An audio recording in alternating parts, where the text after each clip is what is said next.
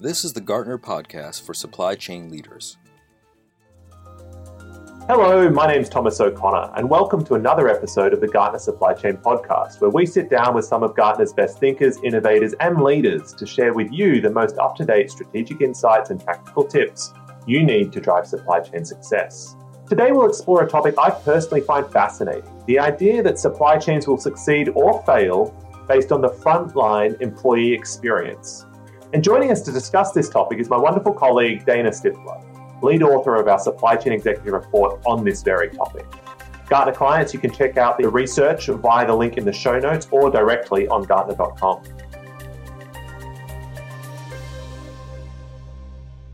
Dana, it's great to have you. Thank you, Thomas, for having me. I've been looking forward to this for a while. Alrighty, so Dana, let's get straight into things.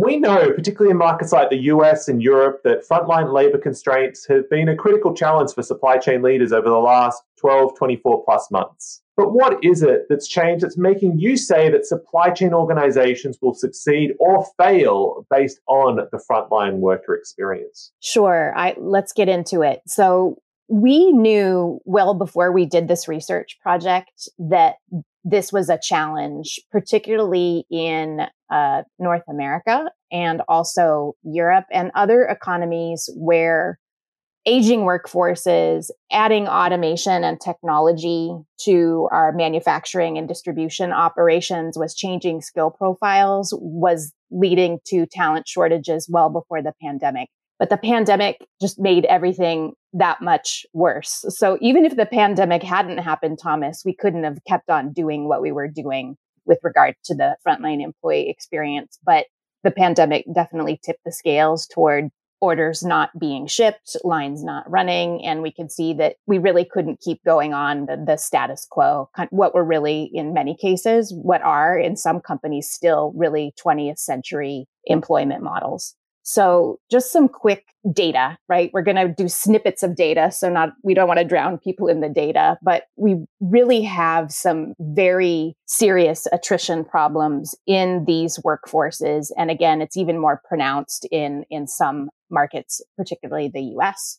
But in some other places too. And we're also seeing attrition in desk-based roles, of course, as your listeners and our clients know. So we're talking about attrition and attraction and retention for the desk-based folks too. But the attrition rates and the churn and the turbulence is more acute for the frontline.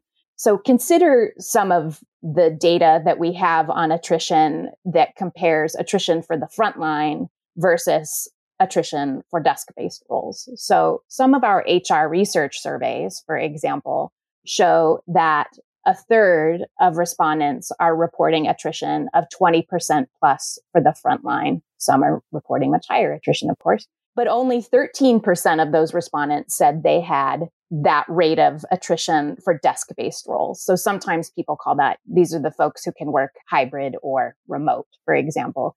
And I can tell you that for our clients and in broader research, that many of them would be delighted to have 20% attrition in their frontline workforce. In many cases, and most acutely in warehousing and transportation, we routinely have seen over the last couple of years attrition that is between 50 and 150%. So that has not been unusual.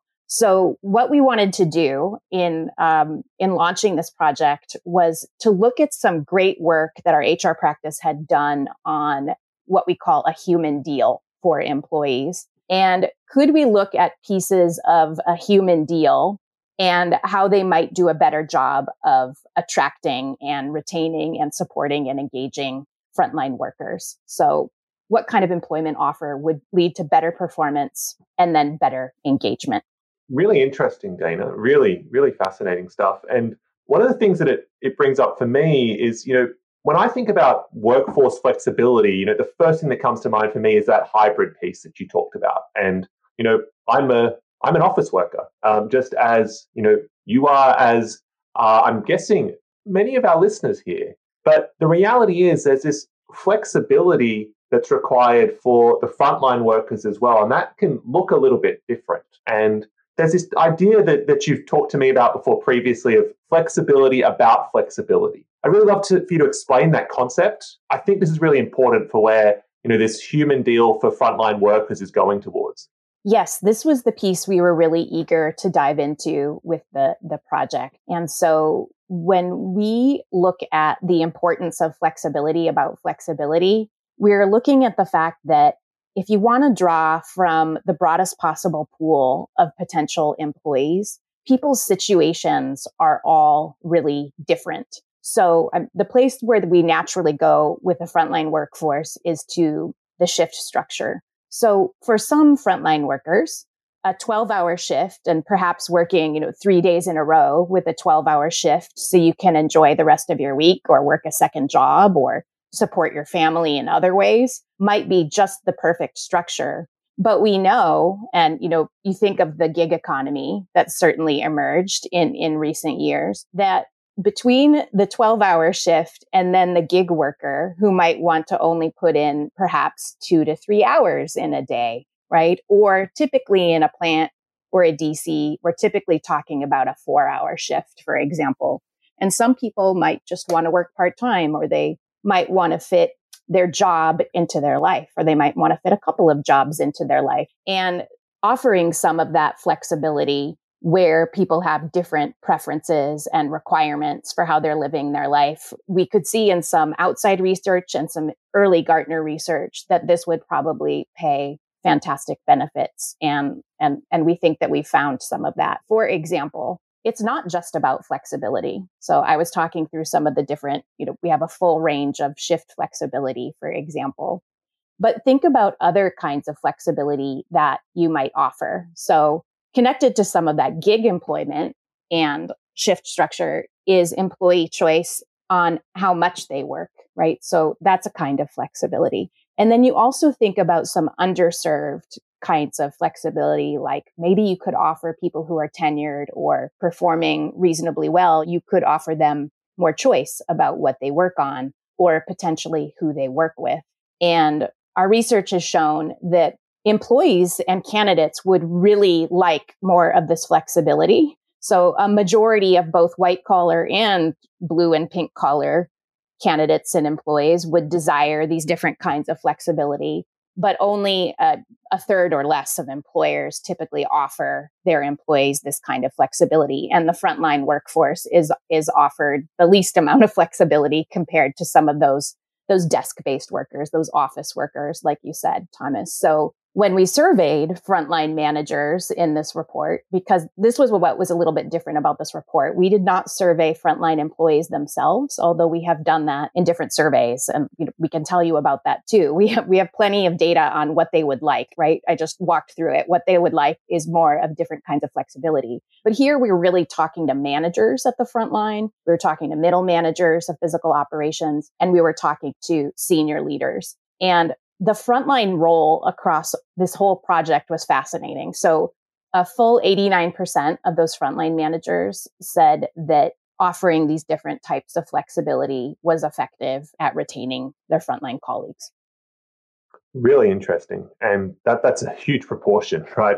Basically 90% of frontline managers saying that it's effective, this flexibility component. And it brings me into the mindset of saying, okay, so, we talked about flexibility and the effectiveness of flexibility. But when you've got all these different options that are available to you, you can end up in analysis paralysis mode and you're struggling to identify, so what do we even put forward? And then if you're putting forward too many options, do our employees then struggle to respond or identify what to choose and they don't choose the right option? So is there any guidance that you have around how to sort of identify what type of flexibility parameters that you should be putting out there? Yes. So in some early experiments that we have, what we have seen is perhaps we'll talk about one of those case studies, I think, in more detail in a moment, right, Thomas? But what we've seen is that sometimes, depending on the specific operation and the teams within that operation, some flexibility arrangements for shift time and choice might have to be piloted. So we have had, for example, experiments and pilots with going full gig, shall we say, right? So let's turn our DC or, offer a kind of an Uber type of schedule for the DC. And what we have seen in those early experiments is that really has not worked. Or that doesn't mean that it will never work, Thomas. It just means we haven't seen examples of less than 4-hour shift kind of work. And, a lot of our clients and research subjects tell us, our primary competitors are these gig type employers. A couple of brave souls did pilot some of this, but where they ended up going back to was to more of a 4-hour. So they determined after piloting the 4-hour and maybe some of the more gig type employment that for them, the 4-hour was going to be perhaps the sweet spot for kind of the far end of flexibility that they could offer right now. I guess when you're piloting and going through all of this, you're doing a bit of co-creation work, right? You're trying to work with your team to figure out what are the right options for us and try to work through how you can continue to evolve those capabilities. And I'm guessing there's a lot of test and learn that's going on in the environment now when you're talking about these flexibility options. So Dana, you mentioned earlier bringing this into the real world and having a real world example that you can share with us. I think that'd really, help put some meat on the bone here for some of our listeners and help them understand, how this goes from concept, flexibility about flexibility to actually deploying it, and that it's not a straight shot, right? That it's not something that you just, flick the switch and everything's solved. There is some challenges as you go along the way, but would love to hear about some real world examples here, if that's okay. Of course. Yes. So we have a great story for you from GE Appliances, and they're a part of the Hire Corporation, and they have a massive operations campus in Louisville, Kentucky. In the greater supply chain community, they are not someone who had been sitting around kind of on the talent questions and the talent shortage. They've been working on really, I would say, leading edge talent strategies for quite a while, including in the frontline worker space. So throughout the greater Louisville area, their partnerships with local universities, community colleges, technical schools, state and local governments, and nonprofits, they've worked really hard, including even with competitors, to build a talent foundation in greater Louisville. But the pandemic really put even more strain on especially this manufacturing worker shortage. And so what they ended up doing was, even though a lot of them were very skeptical, there were some leaders that had run across some flexible staffing solutions. So prior to this pilot that I'll detail for you in a moment, the shifts on offer were 12-hour shifts and 8-hour shifts. And I've had many clients tell me, Thomas, that some of their primary competitors for this talent are gig employers, for example. And it was unexplored territory, and it was unexplored territory because it looked difficult. It looked very disruptive. But one leader found a solution, and there are several solutions like this out there that they could be looking at, but they wanted to look at a different talent management and staffing model that would give them more flexibility, or where they could access that workforce that really wanted that 4-hour flexibility. And so they started working with a partner called My Work Choice. And so this is a combined technology-based, but also a staffing service solution that the My Work Choice employees access through their mobile phone. And so they can choose shifts, trade shifts, et cetera. So what GE Appliances did was they said, you know what, we're a little concerned about this. Maybe we're taking a risk, but if it worked, wouldn't it be incredible? And I think they were looking also at some of the data that showed if you are able to offer slightly more flexibility, look at the good things that can happen with retention and performance. So they started a small pilot last year in the summertime, and they brought in the partners implementation team for 2 weeks to observe their operation and gather data on one line, a less volatile line. So this is important, Thomas. They piloted this with one of their lines that was more stable and that had good leadership and stable leadership, which is key. So you're not going to always have that, but at least they can cut their teeth in an environment that's slightly less volatile with this partner. And so they took the shift data and requirements for operation, and they turned that into FTE requirements and recommendations. So there were some shifts that were really hard some off shifts that people typically did not want. So they changed some of those less desirable shifts from 12-hour shifts to 8-hour shifts to get better staffing. And through this offering, they were also able now to offer 4-hour shifts, which they hadn't really been able to do that before. So today they have a pool of about 1,500 people that they wouldn't have been able to access before through this solution. So there's some numbers for you, Thomas. So they're scheduling about 100 full-time equivalents per day. And of course, some of those people would be working full-time, right? But what's so interesting is that a lot of GE Appliances employees who had left because they couldn't figure out how to make the shifts and the timings work for them have now returned via this partner solution. And so the GE leadership are very pleased with the results. They will roll this out to additional lines and operations. And I think they're very happy with it and wish that they had done it sooner. They use language like it's a no-brainer. And this is really something that people should try. You know, it's not completely without flaw, Thomas, right? We're still going to get no-shows on occasion, and there's still some volatility, but they're in a much better place because of this pilot, and they've elected to go forward with further rollouts of it. Super cool example, Dana. And, GE Appliances sounds like there's a fair bit of change management that goes into this type of initiative. The payoff around wider employee pool, that more consistency of employee pool is pretty significant. So, yeah, really appreciate that one. And we've covered a bit of interesting ground today, right? We've covered this bit of ground around, okay, so why do we need to focus so much on the employee experience, around flexibility, about how to maybe get started, an example. But I always try to bring the podcast back as we close towards so what? So what should actually supply chain leaders, CSCOs, be doing to get started? If you were to say one or two things to take away from today to try and enhance that frontline employee experience, what would that be for those listeners who are on the line today? Sure. So a couple of things to think about, especially beyond flexibility, which we focused a lot of our talk on today. One of the things that came up in the research in quite a bit of detail is how important that frontline manager of the frontline staff is, and that we need to support them as well as the frontline teams that they lead. And so I would say that if you take away anything from our discussion today, you're clearly going to be focused on flexibility, but you should also look at the support and well-being of the first line manager was something that came up as a very important correlation between business performance and also attraction and retention. And also within that, if you wanted to get more specific about what we might mean, we talk about the connection between the manager and their team. And then we also talk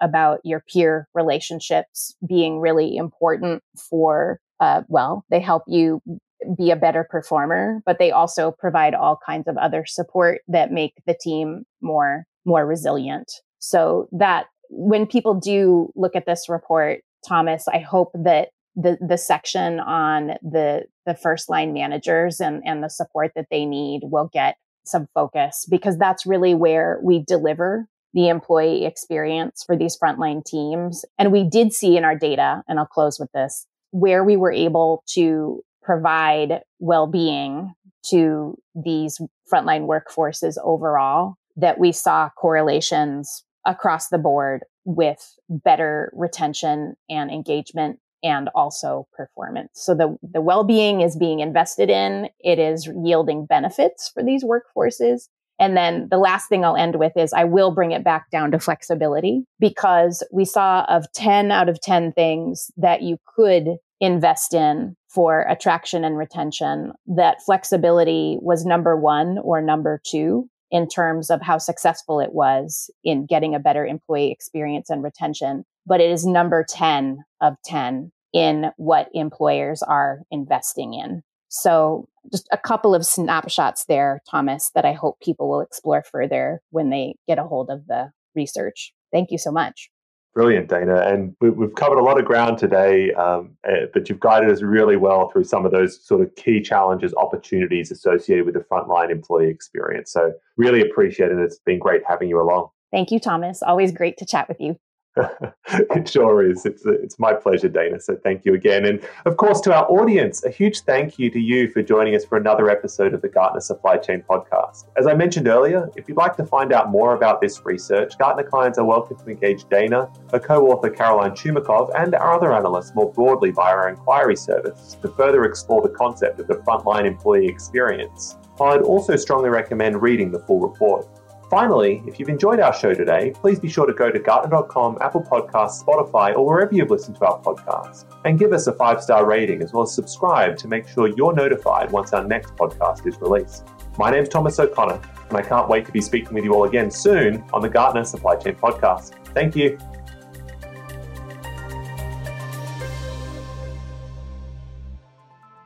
Please subscribe and share the episode with your colleagues. Thank you for listening. Gartner podcasts are a production of Gartner, the world's leading research and advisory company, equipping executives across the enterprise with indispensable insight, advice, and tools to achieve their mission-critical priorities. You can learn more at Gartner.com. All content in Gartner podcasts is owned by Gartner and cannot be repurposed or reproduced without Gartner's consent. Gartner is an impartial, independent analyst of business and technology. This content should not be construed as a Gartner endorsement of any enterprise's product or services. All content provided by other speakers is expressly the views of those speakers and their organizations.